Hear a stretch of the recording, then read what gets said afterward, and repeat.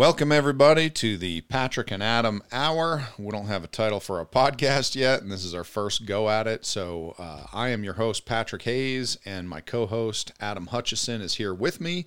And tonight we are going to be talking about, is somebody saved if you don't see fruit? So, Adam, tell me, what made you think of this topic?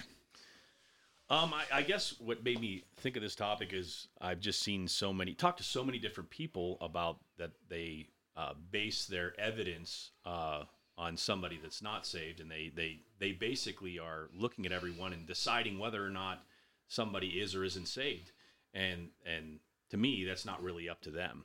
And so I've kind of had different arguments and different thoughts on that, and also the idea of somebody that just freshly gets saved and they're examining their works and they don't believe it's authentic.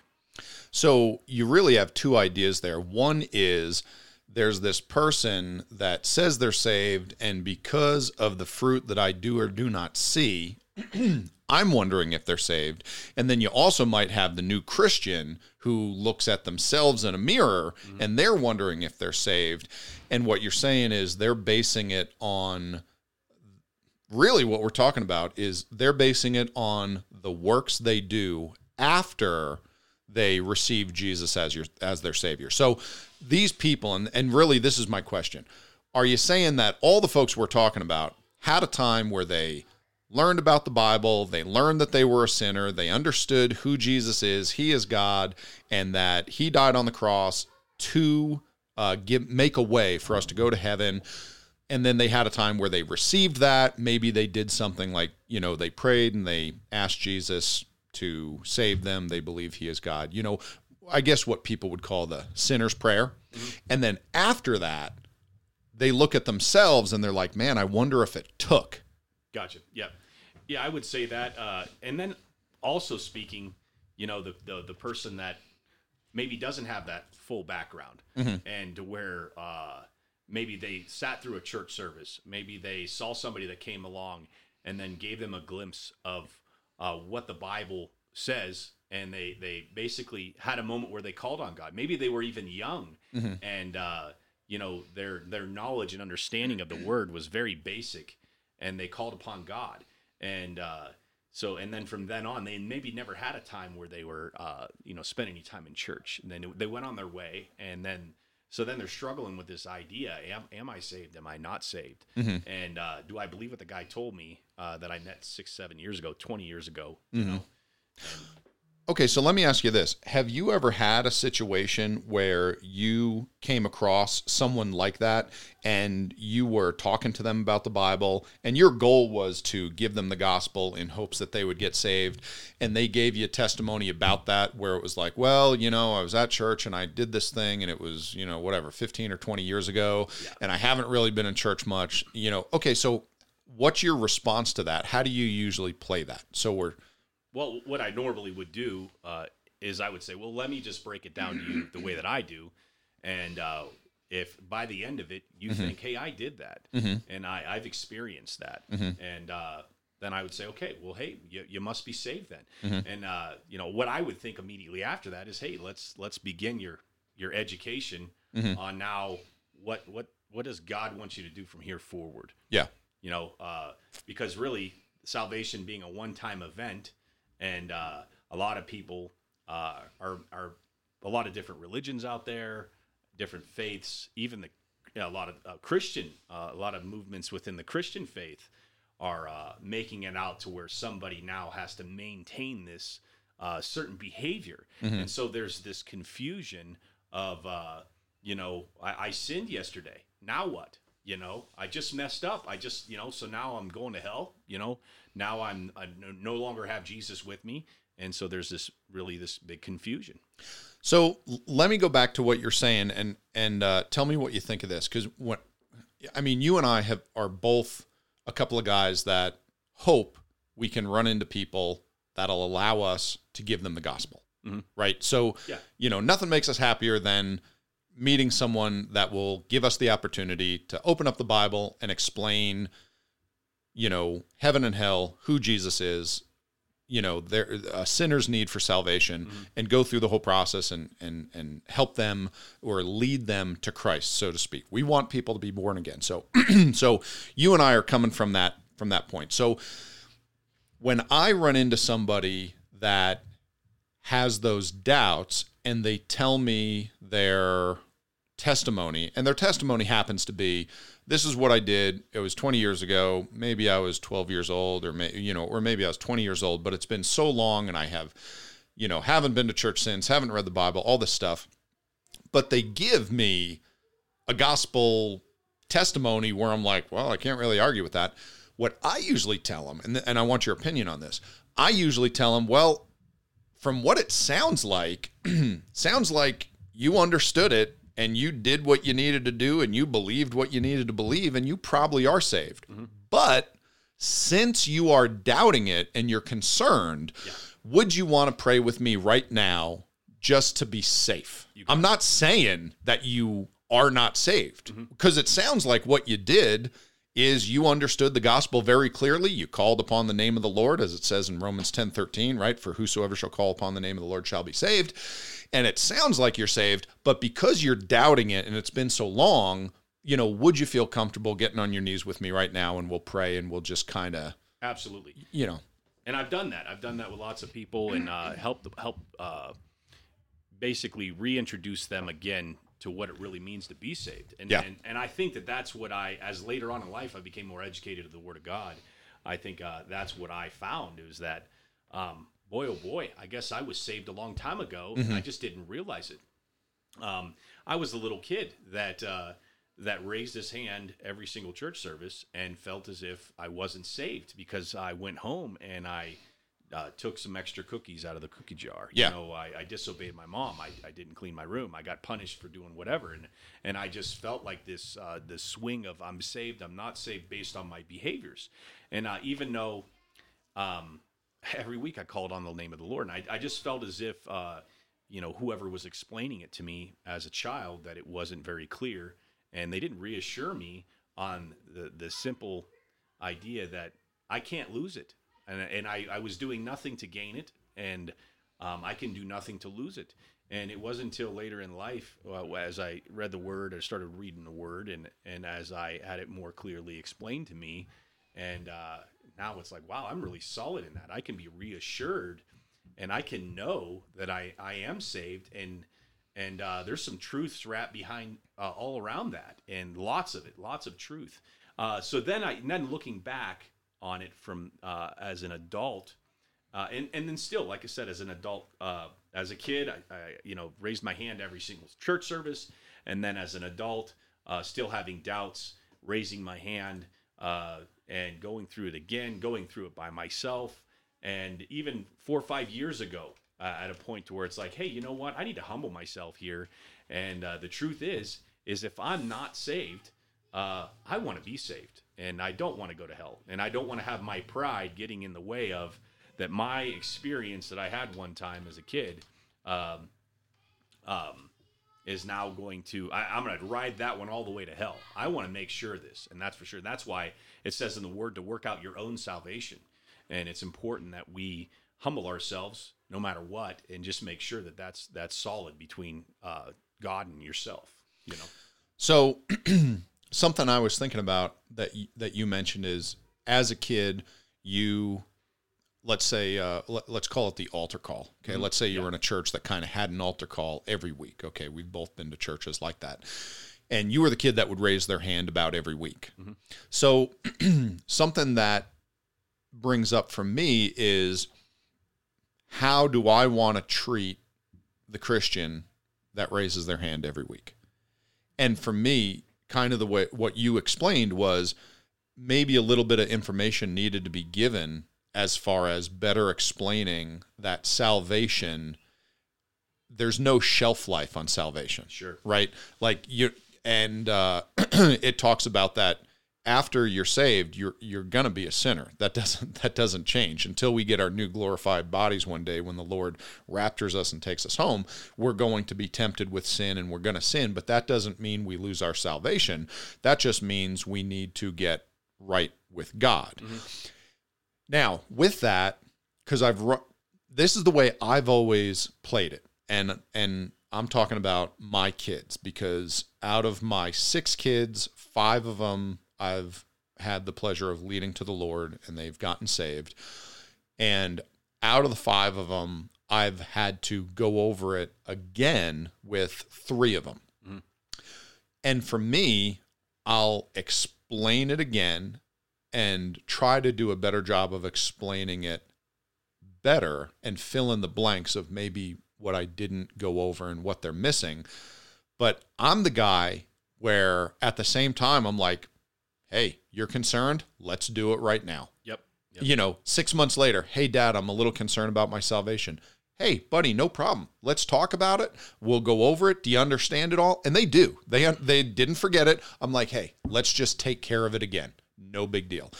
And for me, I've always kind of had the thought of, I'm going to do the best I can to explain it. I'm going to do the best I can to answer their questions, but I'm never going to be the guy to tell someone, oh, you don't need to do that. You've already taken care of it. Yeah. For me, it's like, hey, every day if you need. It might be time consuming and it might start to get old after a while, but hey, let's just do it. And then we're hoping and praying that God will help you learn and understand, the rest of the Bible and the idea of eternal security, as we go. Mm-hmm. But for me, it's like, what are you going to do? I think that you said it, the eternal security conversation is so important, because I feel like kids are young adults, they live in this fear bubble of, what if I mess up? What if I mess up? And I mean, that's a terrible place to be. I know even my own brother at one time was taught that. I mean, and he lived in fear of just constantly thinking that, oh my goodness, I sinned again. And he just fought that battle as an adult. And it's a devastating place to be in, because that's not the freedom that God explains in his word. It's so important that we know this freedom, and it's so important that you feel that as no different than the idea that, hey, I'm an American, I'm a United States citizen, and I have freedoms, and no matter what, I have these freedoms. And as a Christian, a lot of people feel like I've heard it said, well, that's a free pass, and you have this now. Oh, so what you're saying is, God saved your soul, and you can just run around and sin all you want, and and he'll just take you to heaven. Well, the truth is you are running around and sinning all you want, whether or not he's taking you to heaven or not. Everybody's doing that, and it's not a free pass. I've looked at it like this in the past, and it's like, I love my kids not because the government told me to. Even though the government has a minimal law and rule when it comes down to, you need to take care of your kids and you can't neglect your kids. But I'm going to exceed that, and I'm going to love them. It doesn't say in the law that I have to give them hugs and kisses and be there for when they get hurt and comfort them and to encourage them and teach them and pour my whole heart into them. It doesn't say that in the law. The law just comes down to some simple, take care of them. Sure. Feed them, clothe them, educate them, medical assistant. Yeah. Simple necessity. Yeah, not much above a dog. Yeah. So I'm going to go above and beyond because I get to, because I want to, because I love them.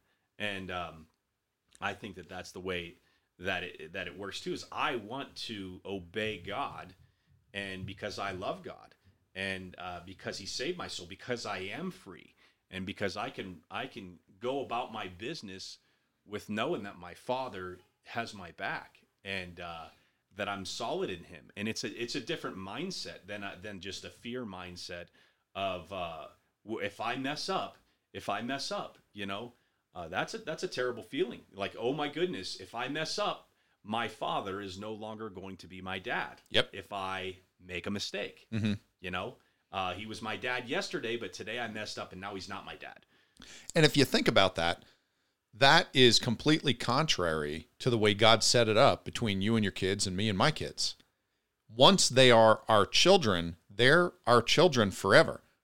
They can move far away, change their name, dye their hair. Doesn't matter. They're our kids. They were born of us, period. They get no choice in that. They're now our kids. They're our kids forever. They might be disobedient kids, Yep. They might be terribly disobedient kids, but they're still our kids. So without getting off completely on the tangent of eternal security, which we can come back to and talk about another time, let's talk about that subject we started with, which is, what if I don't see fruit? Got it. So can I go over a little bit of Bible here, and you tell me what you think? Whenever someone asks me about this, I always bring them to John chapter 15. Mm-hmm. Okay, go to John chapter 15, and I'm going to bring up, we're going to read through, I don't know, maybe 7-8 verses.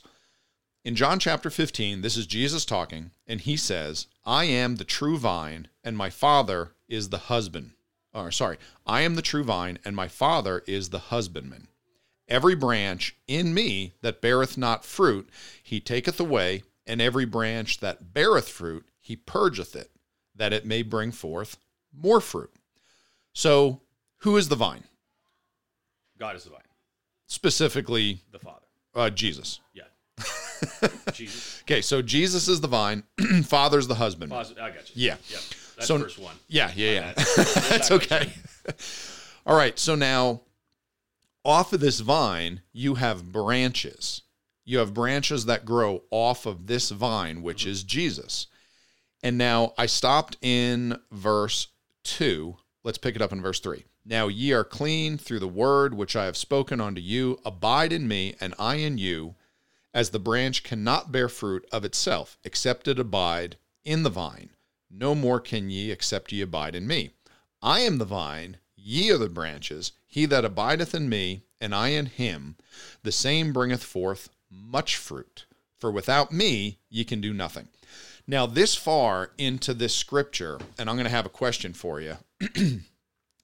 There are 3 levels of fruit production in those 5 verses.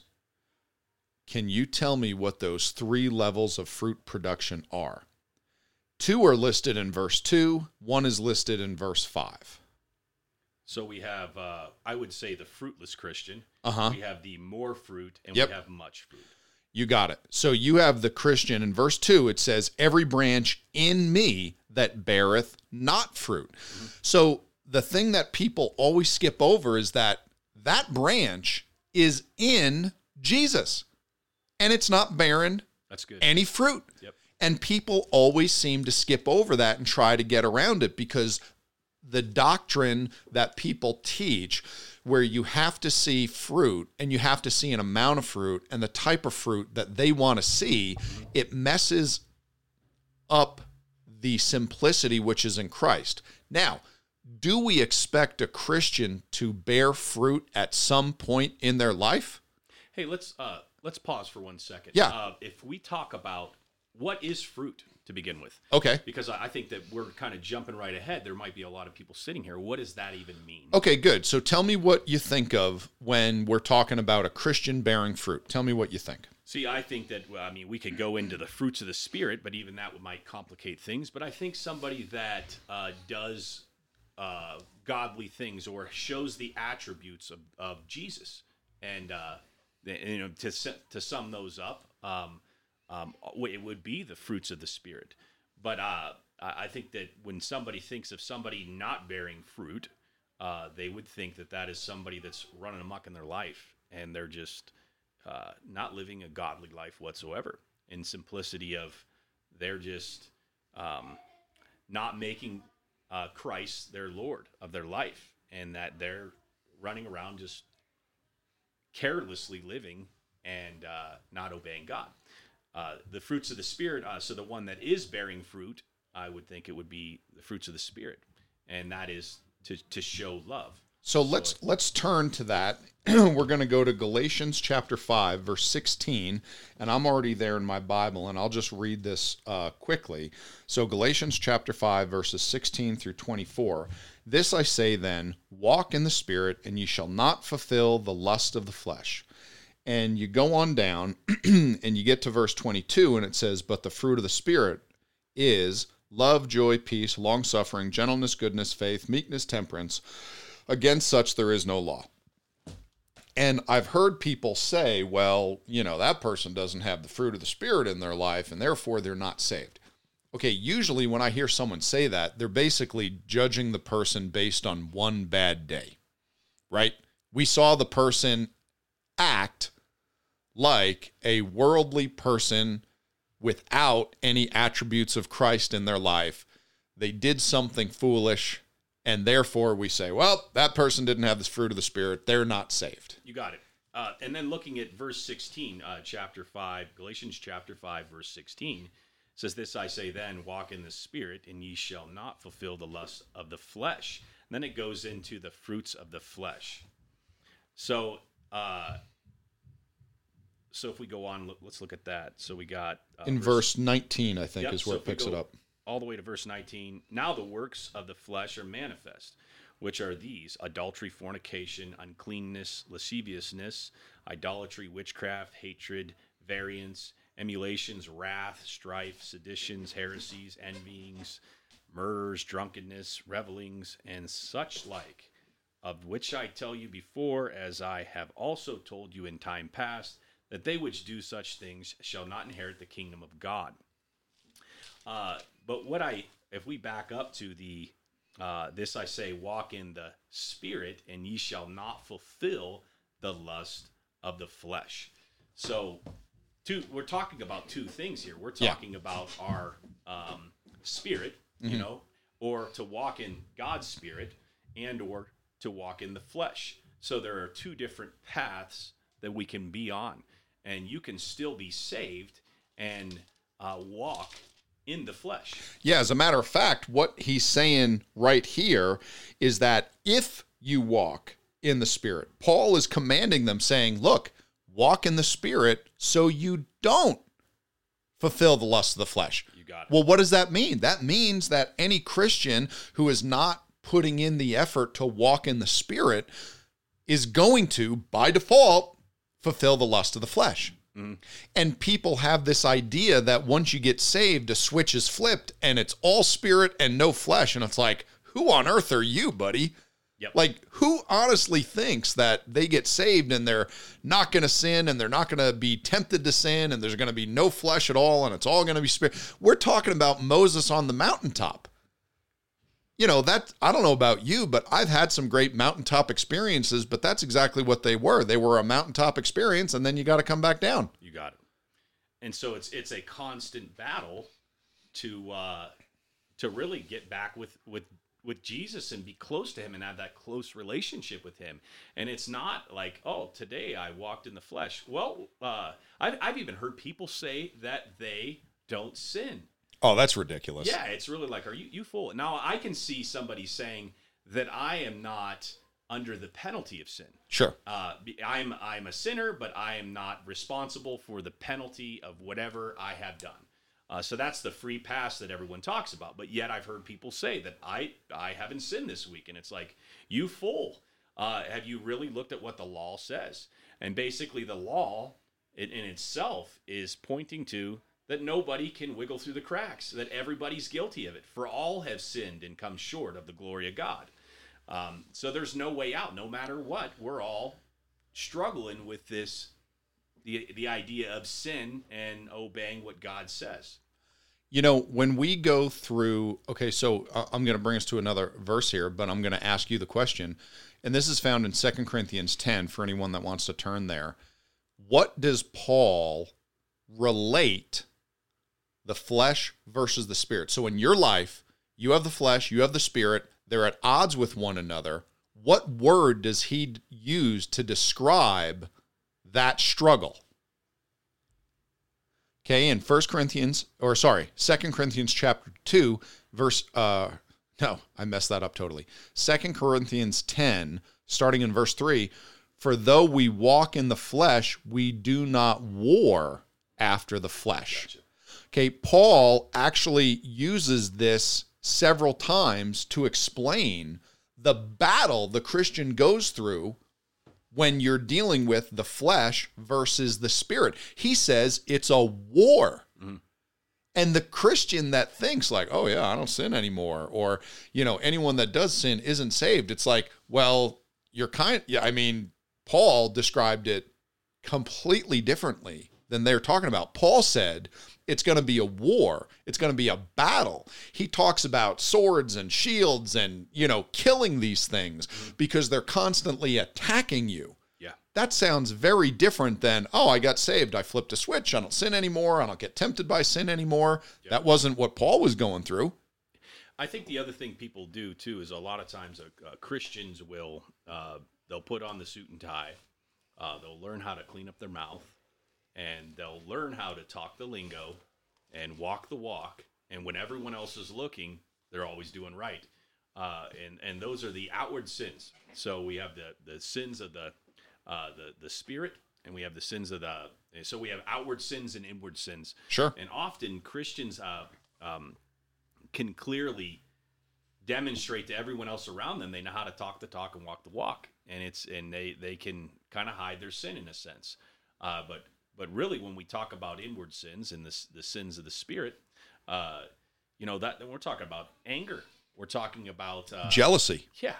Covetousness. Pride. Yep.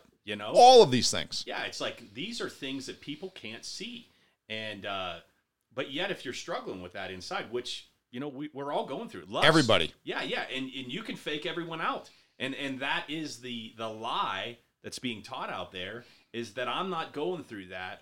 And the one good thing is that we're free and we don't have to suffer in that, and that we have a Savior and we have somebody that's with us and that's for us and that's constantly moving us in the right direction back to center.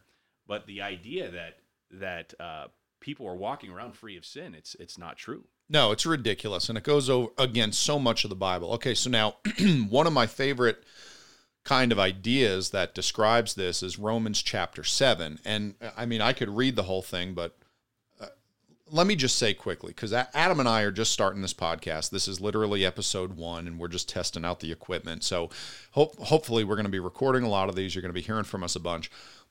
And I want to just kind of go on record on this first episode and say our goal is, more than anything, to get people to do their own homework and open up their own Bible and read these verses and look into it on their own so that they can form their own conclusions.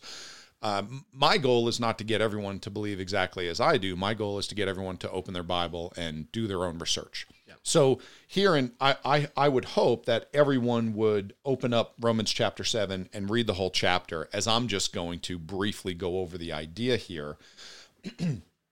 Paul, in this whole chapter, explains what he is going through, and what he says is, I know what's right, I know what God wants me to do, and I want to do what God wants me to do, and I don't do it. And then he goes on and he defines the opposite. He says, I know what's wrong, I know what God thinks is wrong, I know what God does not want me to do, and I don't want to do it, and I do it all the time. And then at the end of it, he says, O wretched man that I am, who shall deliver me from the body of this death? And the following verse is the great one. I thank God through Jesus Christ our Lord. So Paul says, even though I know what's right and I want to do right and God wants me to do right and I know what God wants me to do, I still end up doing wrong. Mm-hmm. And even though I know what wrong is and I know what God doesn't want me to do and I don't want to do it, I end up doing it. And Paul was one of the, is it fair to say that Paul was one of the more effective, greatest Christians we've ever read about? I mean, he wrote most of the New Testament. He brought the gospel all around the world. He started churches everywhere. I mean, Paul was amazing. Mm-hmm. When you read through the book of Acts and you read all of the epistles of Paul, and Paul constantly struggled with sin. Mm-hmm. That's what he said. So if Paul is doing this, why on earth would I think that I can somehow walk a perfect, straight and narrow life without stumbling? I think too, it's a lie from Satan. I think that Satan wants Christians to be prideful, and he wants you to run around and think that you are, on another level and you're high and mighty, and because you have this badge on your chest, this big cross, and you're letting, and in a sense, it's pharisaical. And what Satan's getting you to do is to get puffed up. Knowledge puffeth up. And he wants you to be filled with pride and think you're on another level. And what it really does is it discourages other people from coming to Christ and recognizing, because I mean, really what you're doing when you're walking around like that, you're painting a picture for people that's unattainable and saying that I can't ever be like that. Yep. Yeah, it really is counterproductive. And honestly, Adam, I mean, let's face it. Every time I've run into that person that tries to never let anyone see any shortcomings or failings in their life, that they are, kind of holier than thou. And every time I run into that, I'm like, that is just a big phony. Mm-hmm. That is Mr. Phony Baloney. He is just being a fake, and I don't trust them anymore. Yeah. I'm like, give me a break. You're a human just like me. Yeah. I understand that when we're out in public, we try to put on a good face and we try to do our best, right? And that's going to be a little bit different than, when we're home and our kid, decides to throw the football across the room and knock over the vase full of flowers we just bought for our wife, and they're going to hear about it. And where if they did it in public, maybe I'd wait to get them home before I yelled and screamed at them like a child. But when people put on that facade, I see it as counterproductive. I think that is one of the worst things we can do, because we're training everyone to think that you ought to look and act perfectly all the time as a Christian. And it's like, who is able to do that? No one. And even Jesus himself, if the Pharisees walked around and they were the people of the day that had the Old Testament memorized, everybody esteemed them and lift them up higher than everyone else and thought, man, these are holy men. They don't do anything wrong. Look at them. And Jesus said that you must be greater than the Pharisees in order to enter into the kingdom of God. Yep. And he used them as was able to bounce that one thought off of them, because everyone thought that they were great and you needed to be greater than them. So the idea that you aren't good enough, you're just not good enough to get there. He called them whited sepulchres, because on the outside they looked really great, but deep down inside, Jesus knew what they were thinking. Jesus knew their deepest, darkest sins. Yep. And he knew the truth. Full of dead men's bones. Yep. And the fact is, the Pharisees were no better than all the rest of the people. We all have and this is what people don't understand. People think that they misunderstand what you just explained. Everyone has those dead men's bones inside. Yes. Okay, Adam, what does God say about your heart? What does God say about your righteousness as a Christian? It says filthy rags. Filthy rags.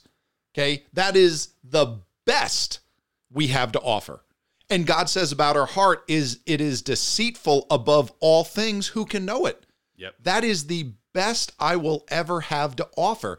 And I think the people that try to put on that shiny face and think that they never sin and that they're going to go to heaven because not only did they get saved by Jesus, but they maintain that salvation through these good works, and and they never sin, and therefore they're going to enter into the kingdom of God. It's like, who do you think you are? Your righteousness are as filthy rags. Okay, so I'm not going to define that and get into that if anyone wants to look that up and understand what that means. But let's just take a shop rag, okay? So you have rags in your truck and you break down on the side of the road and you use the rag to clean off the dipstick and wipe your hands off when it gets full of grease. Those rags are only good for so long. Once they are full of grease and, slime and garbage, can you use them anymore? Can you even clean them? No, you just throw them out and you get more rags. They're literally good for absolutely nothing. That's what we're talking about. Okay, it's a filthy rag that has no purpose whatsoever. All you can do is just throw it out and get another one. It's nothing anyone wants to touch. It's worthless. And I think that's what God is trying to explain to us, is that the very best we have to offer are those filthy rags. That's right. It's garbage. If we were to jump back to the start, where we kind of detoured there a little bit, where you started, you brought up Galatians 5. We talked about the fruits of the Spirit, and the idea of are you saved if you don't have fruit? The truth is what is fruit? So we started to establish what fruit is, and it's important to understand what fruit is. And in a nutshell, love, joy, peace, gentleness, goodness, meekness, kindness, temperance, faith. But why would somebody have fruit? Or I guess the question really is Patrick, if we were talking about planting something and we were talking about a garden and you were to take and plant seeds, how long would you expect to have fruit off of something that you just recently planted? Well, and I can tell you, because Adam and I live out in western Colorado, and in this area, we have a thriving peach orchard industry. There's tons of peach orchards out here, and we're kind of famous for our peaches out here. And I can tell you that when you plant a little sapling in the ground, as far as a peach tree, you're not going to expect any fruit off that tree for, I want to say, no less than 3 years.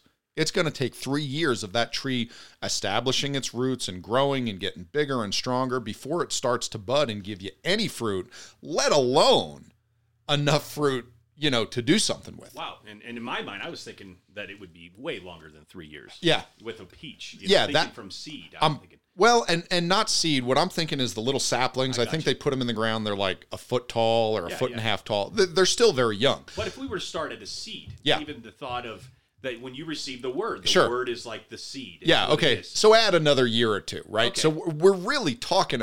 The point is, you don't put a seed in the ground and go out there the next day and pick a peach. No. Yeah, I mean, that's clearly the idea that Jesus is using in his analogy is that the fruit doesn't, anyone that has ever had a garden knows that you don't put a seed in the ground and pick a tomato the next day. It takes time. So the other thought on fruit is, who is the fruit for? Because realistically, people want evidence unto themselves of whether or not they're saved. So they look at their own works and they start to say, am I saved or not based on this fruit that I see? Or is this other person saved whether on this fruit that I see? So who's the fruit for, Patrick? Okay, so fruit production. So, I would say that everybody in my life is going to benefit from the fruit in my life, but really, and correct me if I'm wrong, I'm thinking the fruit is really for those around me. The fruit is for my wife and my kids, because let's face it, they benefit when the fruit of the Spirit is in my life, okay? And then the fruit is also for all of my friends, my family, and lost people that I run into, because let's face it, it's easier to receive something from somebody who has those attributes of love, joy, peace, rather than someone who is acting out on the fruits of the flesh. So really, I would say the fruit is for those around us. What Absolutely. Am I totally off there? No, that's the thought. Is if I were a tree and I had my arms sticking out. Oh, okay. Yeah. I get it. I got fruit that's growing off of it. You're not the one eating it. I can't eat it. Yep. Yeah, it just falls off all over the place. And I'm getting kind of hungry. I'm looking over. It's like, boy, that's a good looking peach out there. But it's for others that are walking by and they see it. And the interesting thought is that they can grab that fruit, and the whole reason why they want it is because they want that love, they want that joy, that peace, gentleness, goodness, meekness, all those different attributes of the Spirit. They see it, they want it, and they eat the fruit. And the neat thought on that is what's inside the fruit. Well, what's going to be inside the fruit, and this is the way I think you're going, you have more seeds. It's able to reproduce. It's able to replicate. Yep, and when God talks about the seed is the word. Yep. And the word is, so what it is that people don't want the word without the fruit. That's the whole reason why Jesus is filling your heart, and he wants to give you these attributes. And Jesus is trying to manifest himself outwardly through your flesh and walk around in your fleshly body, and he has every desire to take over and help you live a fruitful, productive life in him. And boy, is it so beneficial for everyone else around you that can take some of that fruit and use some of that fruit. And inside of that fruit is the word, and it makes it palatable for other people to eat and to take in. The facts is people don't want to hear from the Pharisees. They don't want to hear from somebody who's walking around high and mighty. People want to deal with loving people. That makes me think, why was Jesus so popular?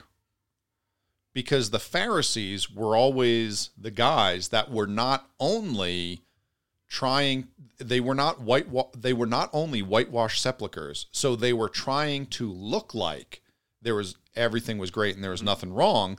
They were also the guys that were coming down on everyone, giving them a hard time.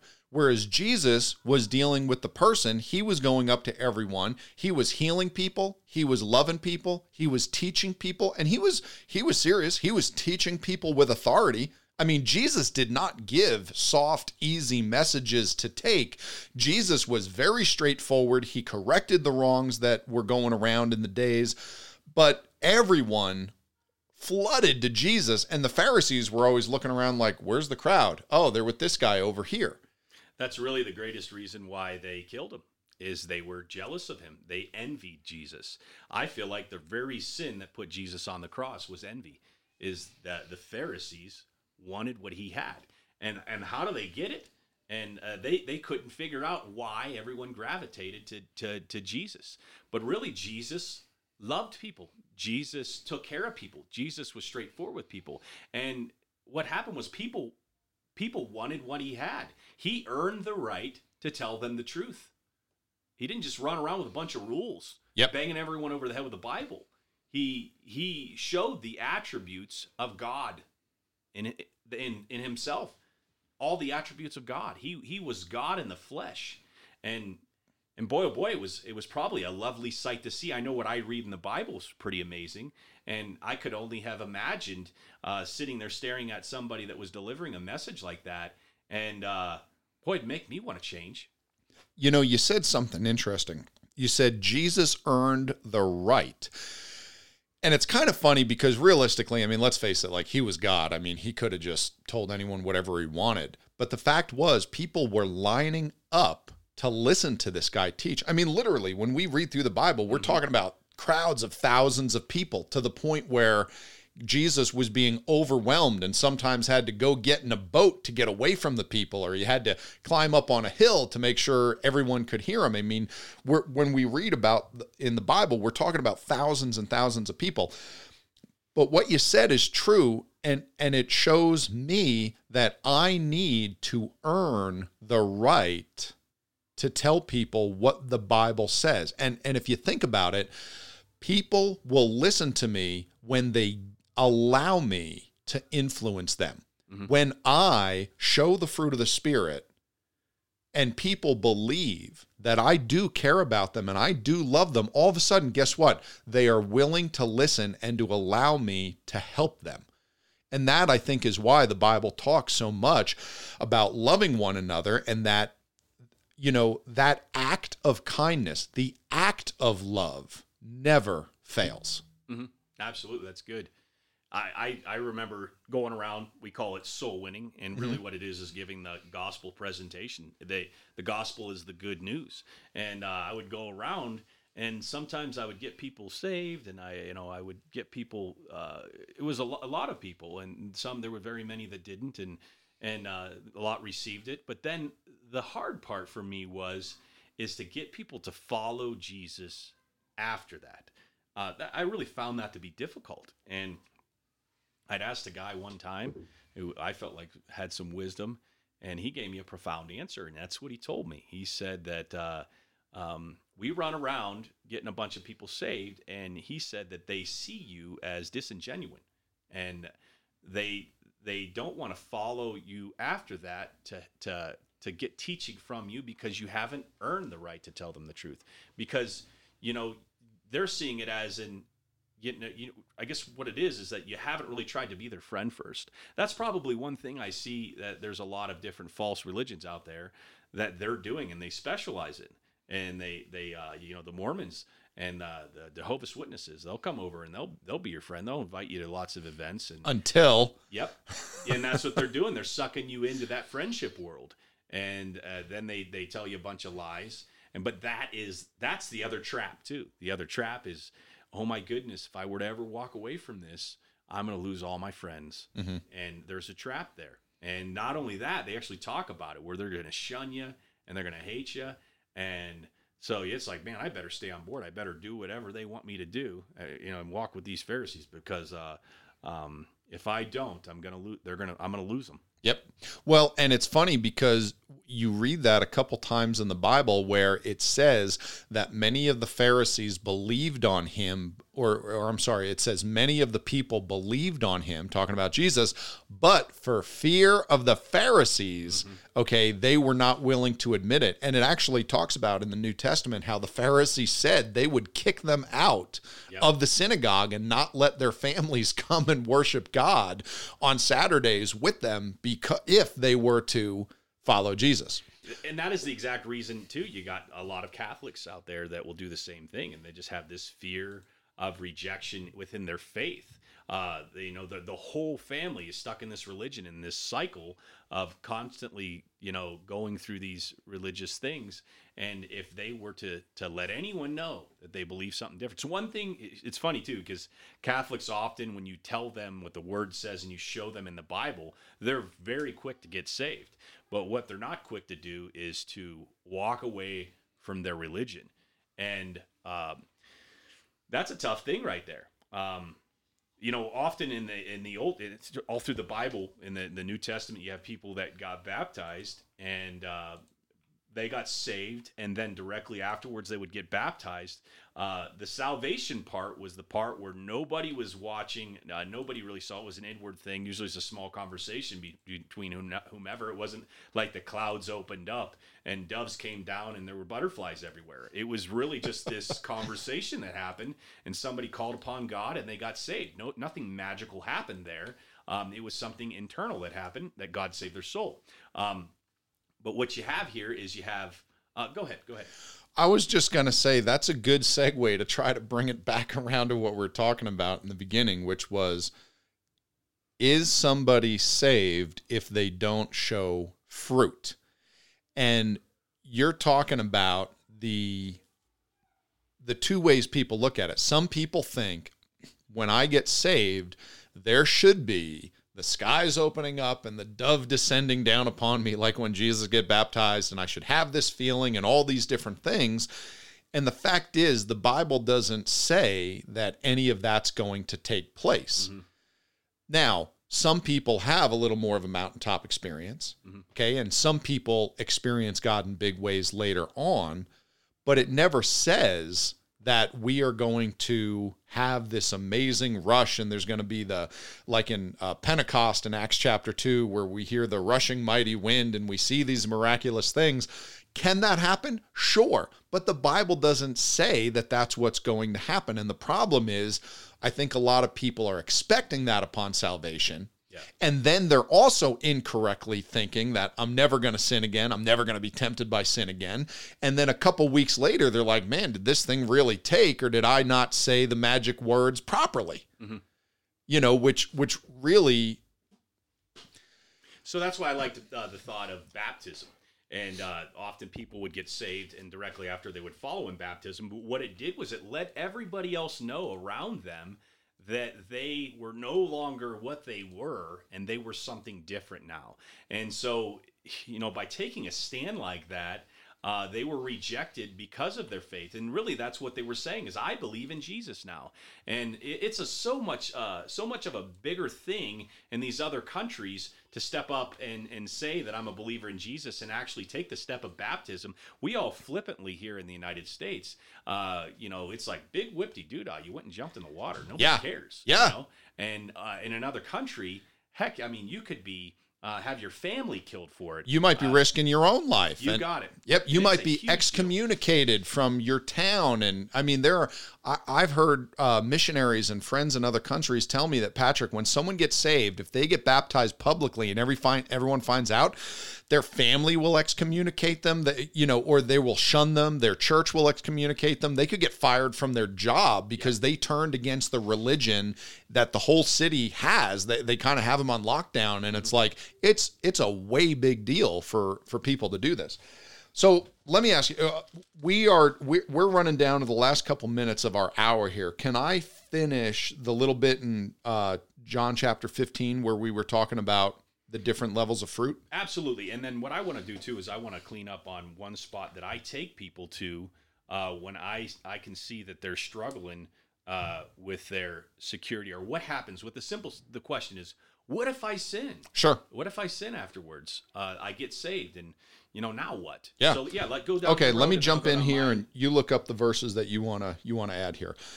So we ended up talking about there are 3 levels of fruit production. There's a Christian in Jesus that doesn't bear fruit. There's one that bears fruit, and there's one that bears much fruit. Then it talks about in verse 6, it says, if a man abide not in me. So that's the difference.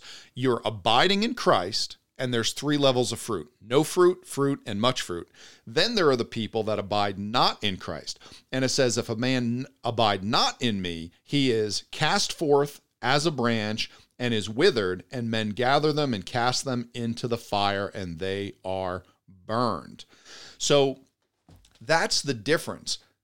It's not about the amount of fruit, because what you find is that Christians, as they grow, are going to move from bearing no fruit to bearing fruit to hopefully bearing much fruit. But it's very different from the branches that are not in Christ. And what happens to them? They are cast into the fire.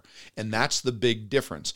And there's one more point I want to make, and I'm not going to turn to the scripture and read this for another 5 minutes, because I want to turn this over to you. I'm excited to hear the scripture you have for us. We also read about a tree that is not bearing fruit in a parable from Jesus. And what does he tell him to do? He says, well, we're going to dig around it.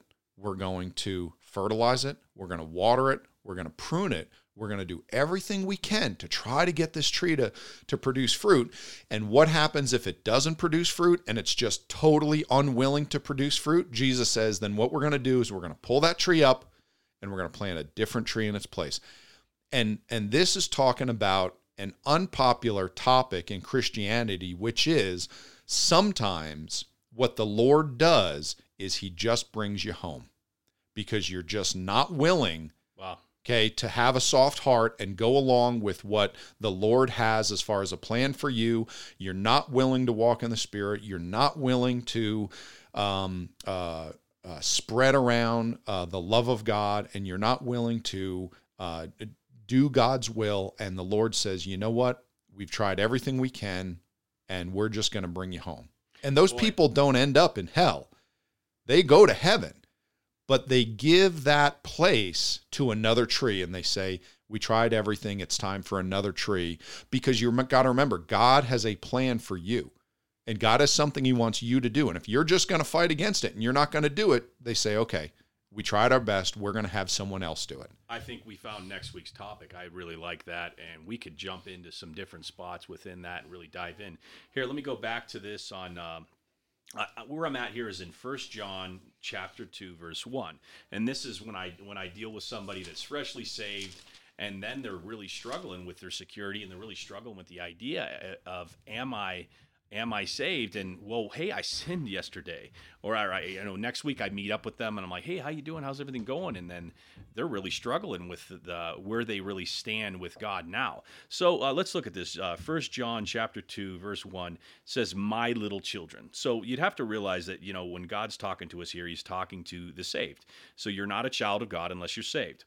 So my little children, these things write I unto you, that ye sin not. So I get right there is that he's saying, I wrote the entire book. I wrote the entire Bible so that you don't have to wallow in your sins. You don't have to keep, falling in the same pit and the same traps that are set all around us. And God wants to impart wisdom upon you so that you're able to kind of reroute some of these things and kind of see it coming, and then not fall. So it says, my little children, these things write I unto you, that you sin not. And if any man sin, there's the question. And if any man sin, well, what if I sin now? We have an advocate with the Father, Jesus Christ the righteous. An advocate means that somebody in place of you, somebody that's representing you, and that's Jesus. And he is the propitiation for our sins. That means payment, that propitiation right there. So, and he is the payment for our sins, and not for ours only, but also for the sins of the whole world. So really what it comes down to is that when we die, we go straight to the Father. And when the Father looks upon you, he better see Jesus. And if he sees Jesus, you're going to heaven. If he sees you, you're in trouble, because we're all sinners. And that's really what we have, is we have the advocate. We have Jesus that stands in front of us and says, look at me, Father. And he is perfect and sinless and spotless and the Lamb of God. And I'll tell you what, when we die, that's what better happen, is you better see Jesus. And how do we get that? We get that through receiving him as your Savior. A simple thing. It's not complicated. It's just receiving him and accepting what Jesus Christ did for you and paying for your sins upon the cross. Okay, everybody, we're about at our hour, so we're going to call that a day. Thank you very much for joining us, and we're going to get back on here next week, and we'll have a list of topics, and we'll fill you in on that and figure out what we're doing. But we hope you enjoyed it. Please download our episodes. Please share them around to anyone that might enjoy them, and we'll see you next week.